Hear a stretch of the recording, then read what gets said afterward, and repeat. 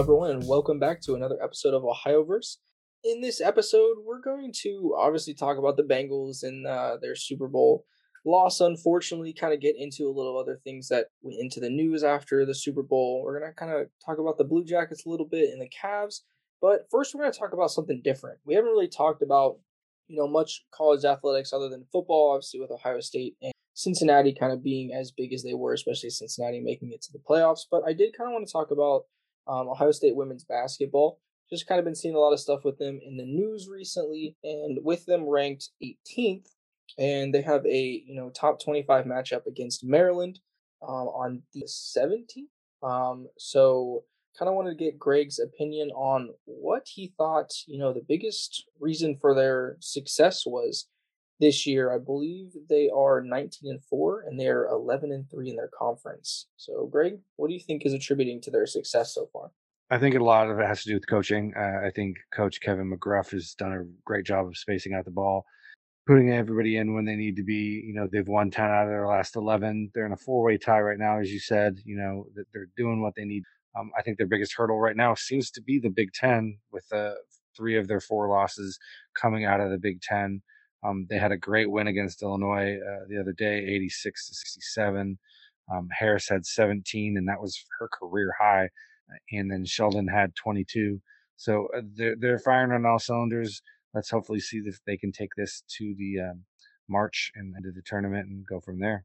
Yeah, I'll agree with you. I mean, coaching is always huge. If you have a good coach who can, draw up good plays and put the right people in situations to be successful, that is, crazy important. I think another thing that's also attributing to their success is there are two veteran guards who are both averaging like 20 points a game. So you have Taylor, I'm going to say Mike Sell, probably the wrong pronunciation, but she's averaging 19.3 points a game.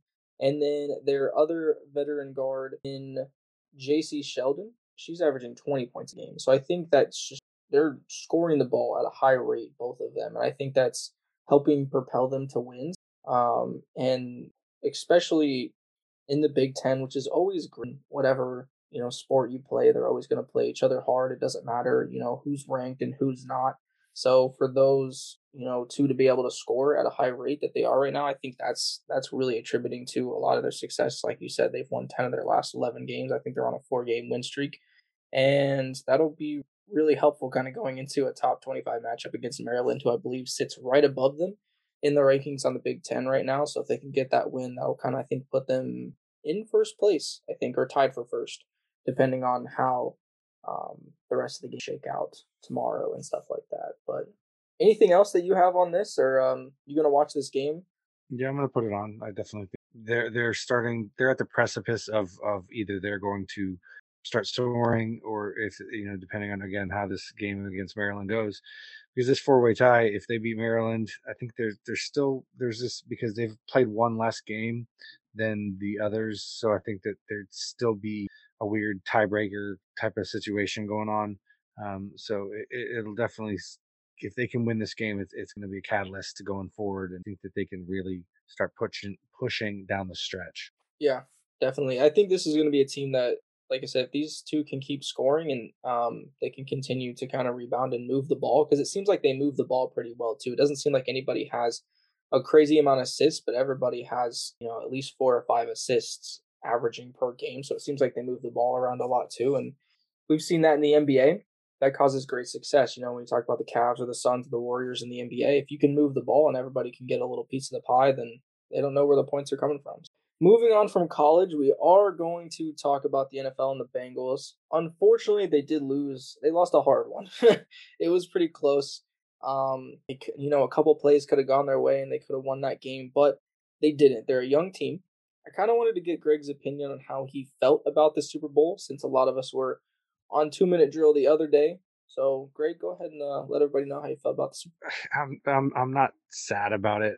That's the thing. Like I read an article or then like a meme or something the other day, that it's like you're gonna feel bad no matter who loses the Super Bowl, because Matt Stafford, Joe Burrow are just two really likable guys. So you're like, you're rooting for them regardless. And it turned out to be a great Super Bowl. I thoroughly enjoyed it. Watched every minute of it. I think if I read correctly that it was the most watched Super Bowl since 2017, I believe. So that says a lot about what I some people are saying that the Cincinnati fans are they going to show up? Are they going to show out? And it just showed even from a statistical standpoint from television ratings that a lot of people tuned in to watch an underdog versus whatever. But I liked it. I know I've said this in the past, and I said that there were garbage wins for Cincinnati, and I'm going to eat my crow. So my mouth is wide open for you to feed me this crow. That they just showed how phenomenal Joe Burrow to me. He's the next incarnation of Tom Brady. It just the way he plays and his ability to play at a high caliber level at this early in his career. I basically put this as his rookie season. You got to say that he didn't really play. Got injured last year and didn't fulfill the season. And this is his first full season playing. You got Jamar Chase, getting offensive rookie of the year and going to the Super Bowl his first year. Mixon is just phenomenal. Uh, I'm not sad about it because I know they're going to be back. Like that's the thing. Like I know Joe Burrow is going to be in another two or three, maybe even four Super Bowls in his career. Maybe not, might not be all with the Bengals, but the kid's a baller and he's going to keep balling. And I just like it. So I'm not sad that they lost. There was a lot of good things that happened with the Rams winning. OBJ getting his first, Stafford just showing that he is possibly Hall of Fame worthy, if that makes any sense. But 13 and took a lot under the chin to be with those 13 seasons, with the Lions and to come out and to show that him and McVay were on the same page and they knew what they were going to do right off the get. They talked about it from day one. This is what they were going to do, and they did it. So sad for Ohio, but happy for the. Yeah, it was a great game. I don't think I can say anything different. I do agree with you. I think that this was one of those Super Bowls that people watched because obviously there were fans of either team, but I think there were Detroit fans that probably watched because they wanted to see Matthew Stafford win and maybe some wanted to see him lose, but I think the majority of the people wanted to. And then I think there was a lot of, people here in Columbus who wanted to see Joe Burrow get it done. The only thing I will say about Joe Burrow, you make that Tom Brady comparison. And I think what makes a great sport player, when you play in any sport, what makes you great is being able to overcome and be great when there's so many things that are kind of stacked against you. Like when you talk about that offensive line, and you talk about the 9 sacks that he took against Tennessee and the 7 that the Rams laid on him, and that he was still able to spin out of a sack from Aaron Donald and put a ball in position where Pirine could have probably dove out and caught it, or at least he should have tried to dive and catch it. But to be able to still fight to the end like that and put his team in position to win, I think, like you said, we're going to see them in more playoff games. We're going to see them in more Super Bowls, and he'll get one before he retires, hopefully. But yeah, to see Aaron Donald get one, to see Matthew Stafford get one, I think that's huge because that does a lot for their legacy. And they won the Super Bowl, so that's the ultimate goal. It's one of the hardest things to do is to win a championship. To move on to someone else who isn't really getting as much love, especially from his peers in the NFL. Eli Apple, Cooper Kupp caught a fade over top of him. He kind of mossed him a little bit, and that's what really won the Super Bowl. I think Aaron Donald's pressure on Joe Burrow there at the end helped too, but that's really what kind of sealed the deal. On that last drive, Eli Apple got a little bit exposed, and Cooper Kupp had his way with him. And he's been getting, I would say, a little bit bullied on social media. And a lot of people say it's kind of deserving. Do you think it's deserving, or do you think people are being a little bit unjust, especially for how good that defense has played this I mean, so Eli Apple is a great defensive player. He has been, and he showed it throughout the entire season. And you're allowed to play lousy defense every once in a while. And I'm not saying he should in a big game like that. I'm just saying that give the guy a little bit of a break. We all have our moments where we don't fulfill the obligations that we need to do when it comes to getting the job done. I think a little bit of what Eli Apple is dealing with was his for lack of a better term, smack talking well in before the game and into a lot of things. There's a lot of tweets. There was a lot of stuff that he was saying that he basically was just calling people out, and it just it looked bad for him. He's got a lot of egg on his face, when it comes down to it. Um, I don't, one of the tweets that I thought was like hilarious. McCole Hardman Jr. Tweeted at Eli Apple. It's cool, big bro. You might get one of these one day. Talking about a ring because he's has a ring with Kansas City. But in the Mhm. meantime, just get better at your craft, and that's all he can do. You know, and that's the thing is that when we talk about all these missed opportunities or missed plays or missed directions or whatever, you know, I remember the Patriots game, Super Bowl versus the Eagles, and that Philly special, and that Nick Foles caught that touchdown in the end zone and in the second half to really kind of solidify that quarter. But you don't remember any of the players' names who missed their assignments. Nobody remembers that. They just remember that Nick Foles caught a touchdown. And I did read something that he was actually the fourth option in that. He wasn't even the first option; he was the fourth option for that particular play. So I thought that was interesting. But when it comes down to it, in a year or 2 years from now, nobody's going to remember that Eli Apple missed an assignment and allowed Cooper Cup to win that. Um, it'll come down to that he's still a good player and he got to a Super Bowl. So that's where I'm at with that. Yeah, I mean, I will agree. If you're gonna, my thing is like, I guess if you're gonna dish it, you got to be able to take it. So he's got to be able to sit there and he's got to be able to take the criticism and grow from it and learn from it. You know what I mean? I think the greats learned along the way that they have to let their play do the talking. You know what I mean? And when they get to a certain point where they put a body of work together where it's undeniable how good they've been or how great they've been, then they can start talking about it. You know, Eli Apple didn't have the greatest success with the Saints when he came over to Cincinnati. I think it really kind of gave him a second opportunity to grow and to become a better defensive player. And I think he really helped that defense, and that's what really kind of helped carry this to the Super Bowl. And unfortunately, he got assigned Cooper Cup. And he's not the first guy to get beaten by Cooper Cup, and he won't be the last guy to be beaten by Cooper Cup. That dude is probably the best wide receiver in football right now. When you talk about route running, when you talk about hands, he is always open. And I think at the end of the day, I don't think there was very many people that could have stopped that touchdown pass, if any at all. And with Cooper Cup, so I read this that Cooper Cup, so he won the Offensive Player of the Year, he won the Triple Crown, and he won Super Bowl MVP. The only other wide receiver to do that was Jerry Rice throughout his career. Cooper Cup won it all those in a single season. Yeah, that dude's So real. I mean, he's burnt a lot of people this year. So Eli Apple was up against a guaranteed future Hall of Famer. mhm. Like that's so give the dude a little bit of a And honestly, for the most of the game, Cooper Cup was kind of non-existent. You know what I mean? Like, I know OBJ had that first touchdown, and then he went out with the knee injury, but it really wasn't until the second half that Cooper Cup kind of, and especially that last drive, that he came out and really kind of exposed Eli Apple. And unfortunately, like I said, I like Eli Apple. I think he's a good defensive back, but I don't think that he's a top tier defensive back. But he makes up for it by making smart plays and playing hard. You know what I mean? But that can only get you so far when you're going up against. I don't know if I want to say generational talent, but at this point, when you kind of compare what he's done this year to past greats, like Cooper Cup is bound for the Hall of Fame. So, but I'm sure we'll kind of go over Eli Apple going forward because I don't know if the hate will stop, but we'll kind of see what happens going forward.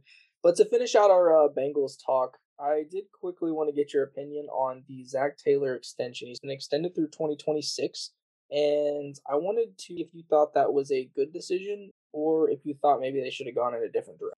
I mean, your coach just took your team to the Super Bowl. What better time to negotiate your contract and you You've shown that you can coach at an elite level and you can outcoach the Titans. Mike Vrabel's amazing.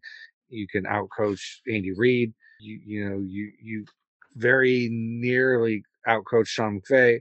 I think he's shown that he was deserving of a renegotiation. He had year left on his contract.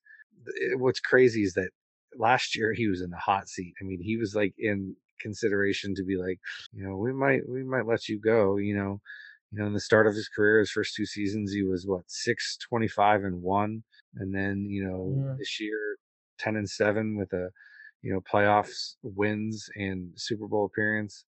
I think it's deserving. Hopefully he can continue, but I think with the pieces he has in place offensively and defensively, especially defensively and offensive, they need that. The offensive line is what they need to fix, but that's the only thing they need to fix. So when you've got some good draft capital moving up for this upcoming draft, I think that you fix that offensive line. I think you're going to see some scary things happen, and they will no longer have garbage wins. They will have quality wins by quality football. You heard it here. The Bengals are a quality football team. No, I listen. I 100% agree. It's probably the right decision. Was the best decision at the time. I mean, you don't fire a guy who just helped lead you to a Super Bowl or a Super Bowl appearance.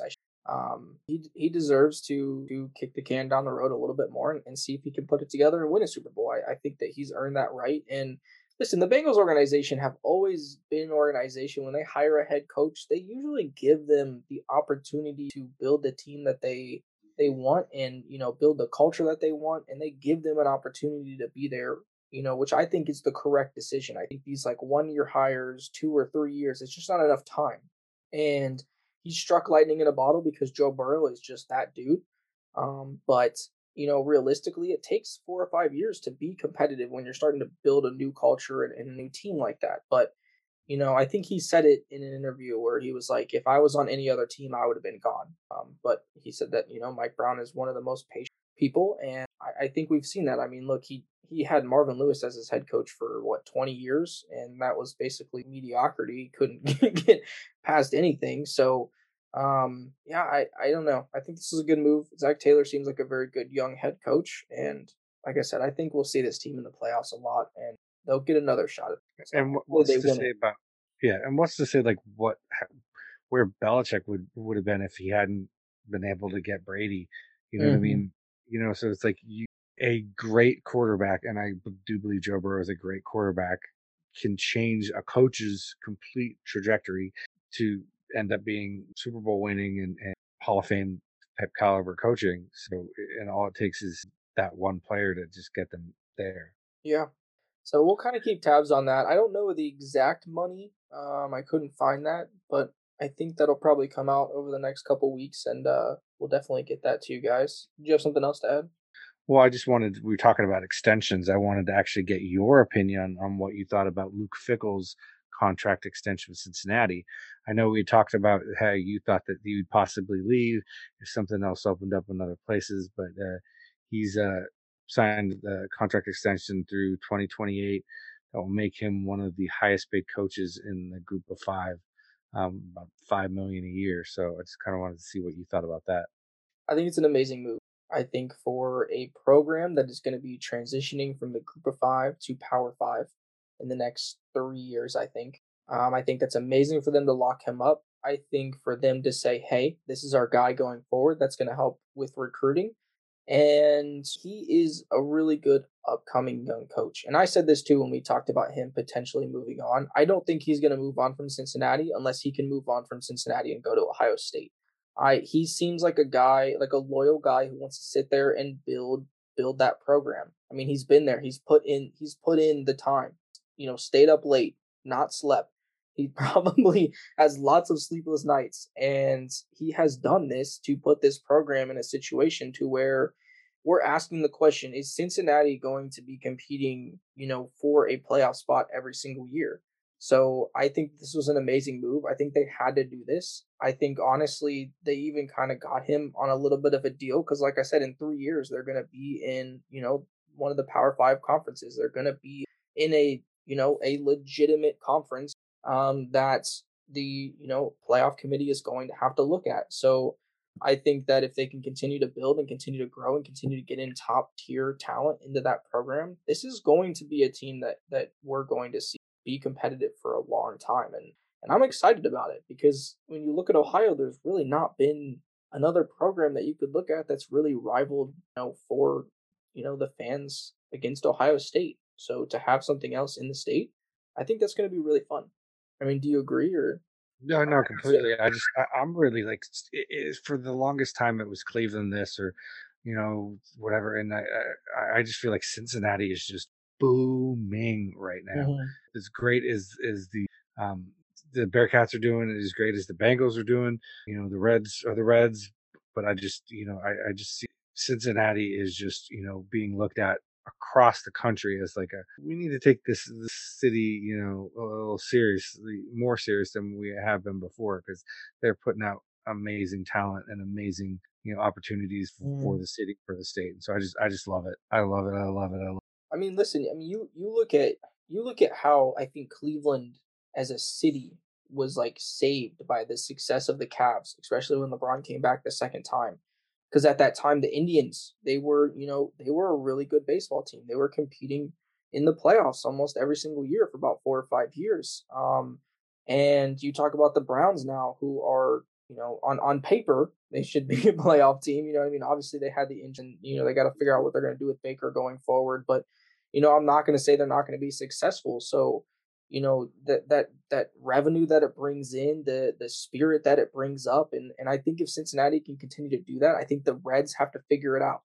I think Reds ownership needs to figure out whether they want to continue doing what they are doing or they're going to jump on the bandwagon and let's spend some freaking money and let's put a team on the field. Let's put a team on the field that can be successful. Because last year they had a run where it looked like they were going to make the playoffs and then they fell off. So they need to go out there and figure out how to make sure that doesn't happen again. And they need to put a team on the field that people are proud of to watch. So I think that, as a state, we have three cities that have a lot of sports in them that are doing very successful. And I'm excited to go forward as an Ohioan, I guess.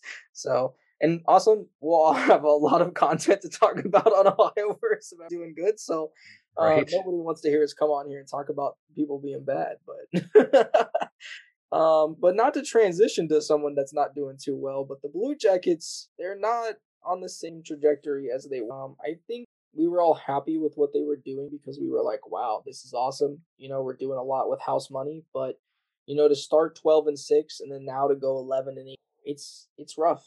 It's not looking. I don't know if the chemistry's just not there anymore, or maybe team chemistry got better and we're just getting exposed because we're young and trying to figure things out. Or maybe this offensive first mentality is just not working. But I kind of want to get your opinion on what kind of derailed their. I don't know if you'd call it a hot start, but I mean for what we thought they were going to do, it was a hot start. So what do you think kind of derailed that? I mean, it's been just little mistakes. The game against the Flames the other day, where they lost 6-2, was a perfect example. Lack of defensive efforts on almost everybody's parts. You ended up getting Boquist, and he's as advertised when it comes to offensive presence, but he lacks defensive ability, and it just that's where they're lacking that defense coming down on the other end of the ice. Thing is, they have a lot of maturing to do, and I know that's a bitter pill to swallow now, but I think in the future, good things will happen with them. Their biggest issue that I've noticed, and I watched a couple games over the when they do score, it's a lot of almost a retaliatory score, but they score a lot when they just got scored. They hustle and end up scoring, and they're not scoring on planned offensive lines and stuff like that. So I think that that's something they need to work on, is trying to get score early, score first, rather than score in retaliation. Yeah, I mean, and I think at the beginning they were doing interviews with players and coaches and stuff like that. They had changed the mentality of it was very much a defensive first team with torts, and now it's very much like we're just going to go out there and try to score as many goals. And sometimes that opens up holes in your defense. And to lose 6-2 now, like the Flames are a pretty good team, or they're probably going to make the playoffs as long as nothing goes crazy wrong. But I think that even then, you still need to be competitive. And I know this is a young team, so I think this year we kind of thought this is what they would be, but it just kind of it's weird because they started so hot. I think for what we thought, and then now they've kind of tapered off and team they are this year. But I agree with you. They're going to get better. I mean, they're young. There's a lot of young guys on that. They got to build the chemistry up, and I think over the next couple years, as they kind of add pieces and players grow and get better, we'll see this team get better defensively and offensively, and hopefully they'll put a better product on the ice. But moving on to the Cavs, this will be our last topic of the episode here. And obviously, the trade deadline, they made a big trade for Karis LeVert from the Pacers. They didn't really give up much, which is awesome. But since he has been traded to the team and started playing, they're 2-4, and he's averaging 13 points per game. So I kind of want to get your opinion on how impactful he's been so far, and then how impactful you think he'll be going forward. I think he'll be definitely impactful going forward. It's some help for Garland. Um, Levert is definitely a ball handler, and I think that he can spread that ball around and make sure that Allen, Garland, and Mobley get the touches they need to score. I think that if you get Okoro and Osman mixed too, I think that that's something that they could be a team that no one wants to face in the. I definitely think that they are playoff caliber with this addition. And I'm not saying that they're NBA Finals ready quite yet, but I think that they're at least good enough to take a series against someone that's in the first round or two. This is a good addition. I was happy to see that. I think that 2-4 doesn't necessarily speak to what they've been doing over the course of the season so far. I think maybe sometimes that might be chemistry when it comes to just getting used to how things are passed around and stuff like that. So I definitely scored an A when it comes to the trade. Like they definitely got better deal out of it than sending Rubio to the Pacers. So No, I agree with you. I think that it's definitely a chemistry thing that they're 2-4, and you know what I mean. Obviously, this is a guy who can drop 20 on you. So the 13 points per game, I think, is him just trying to figure it out. I think it was like 11, 22, 11, and 9, if I remember, for the first 4 games. So it's not like he wasn't, productive or anything. So, but I think with him, and then if Sexton can kind of come back and be healthy for the playoffs, having two guys that can drop 20 on any given night, especially if one of them comes off the bench or one of them starts, I think that that's going to be super helpful, especially for a team that doesn't have much, I guess, offensive explosion. I mean, most of their points were really kind of coming from Garland, and then Allen and Mobley and Markkinen were kind of sharing the love there, and then Kevin Love. Sometimes he comes off the bench and drops 20 because he actually cares about playing basketball now. So I think those guys will really help because those guys are two like just pure scorers.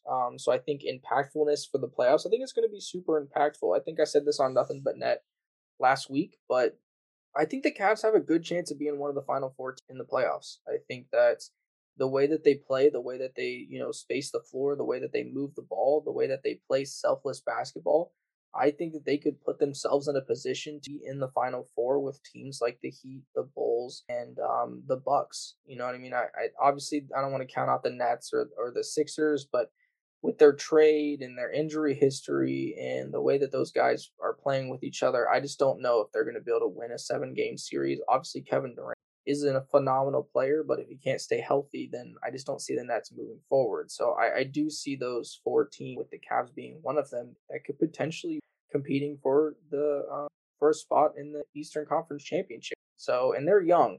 They remind me a lot of that Miami Heat team that was really young, that was led by Jimmy Butler.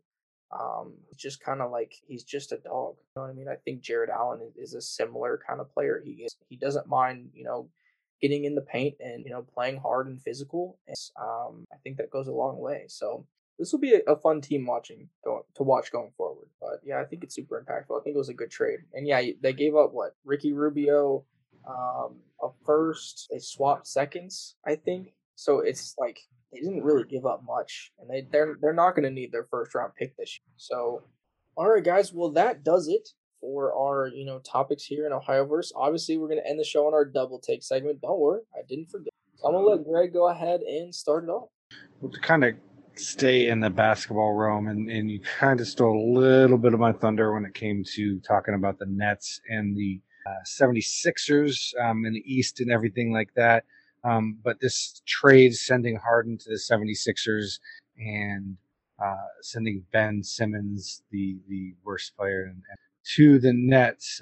So my prediction is that the 76ers are going to come out way ahead in the regular trade. The 76ers with Joel Embiid and Harden together, once they get on the court together, I think a force to be reckoned with. It actually got me a little bit excited to watch 76ers games, and I am a Celtics fan.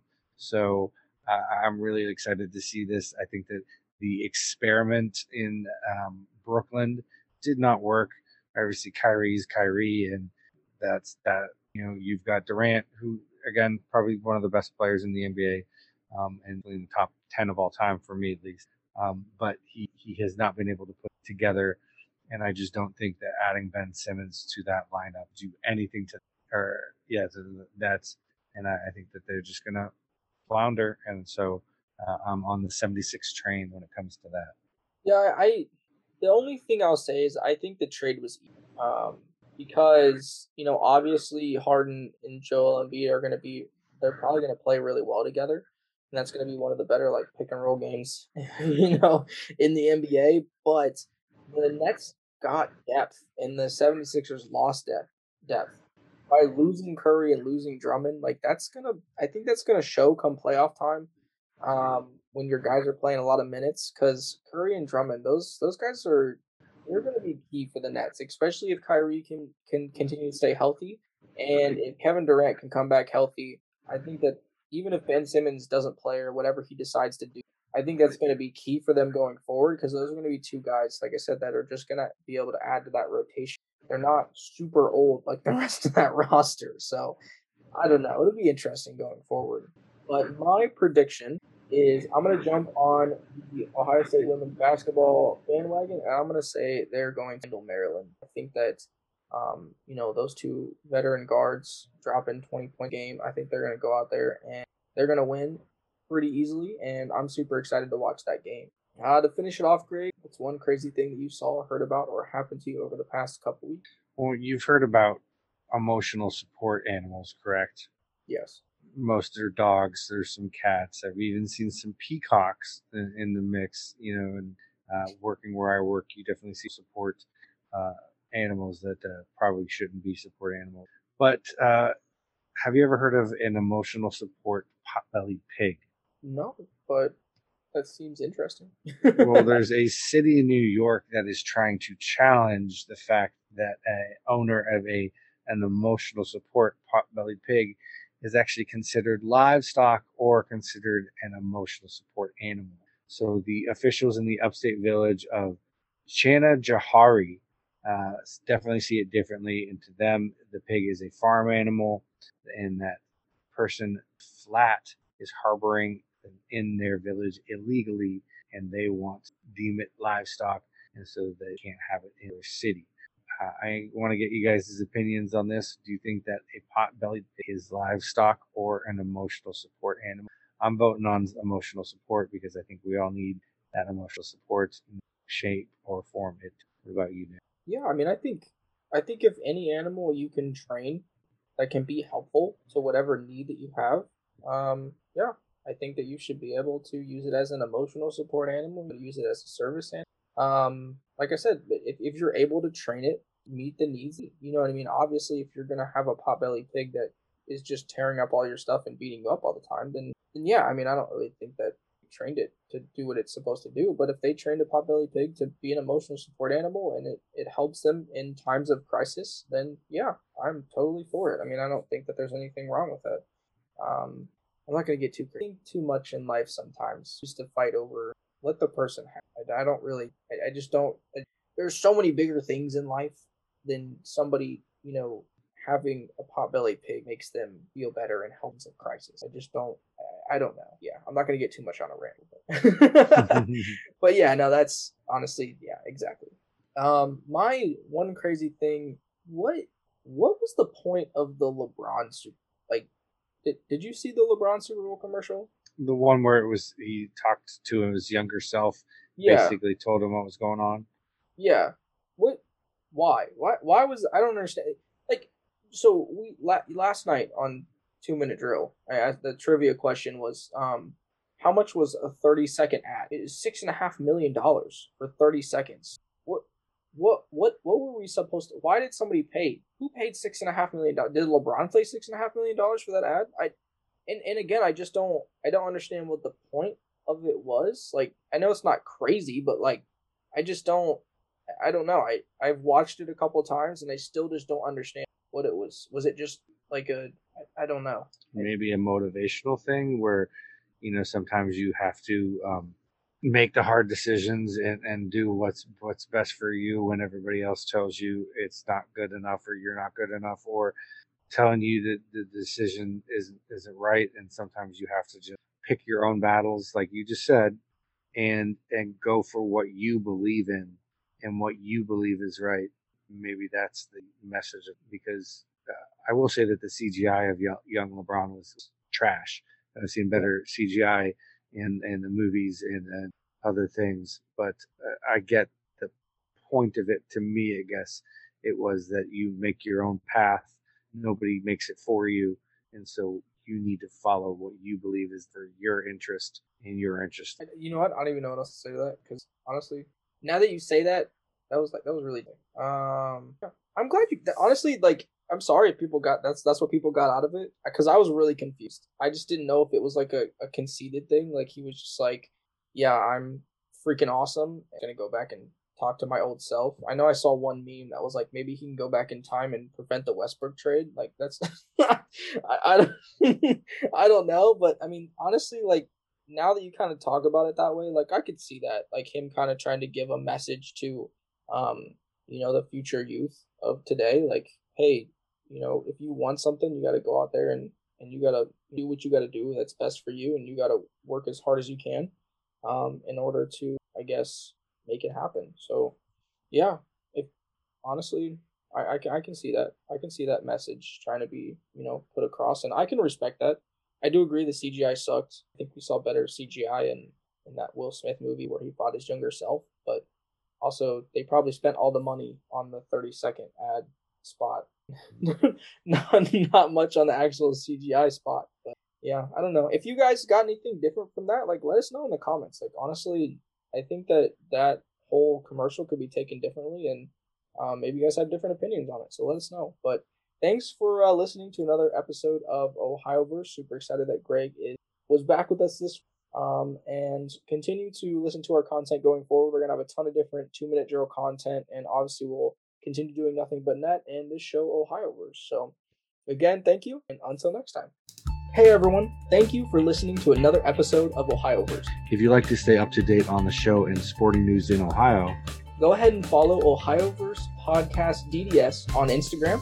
Also, don't forget to follow deep.dive.sports on Facebook, Twitter, and Instagram, and listen to any of our shows wherever you get your podcasts. And again, thank you. And catch you on the next one.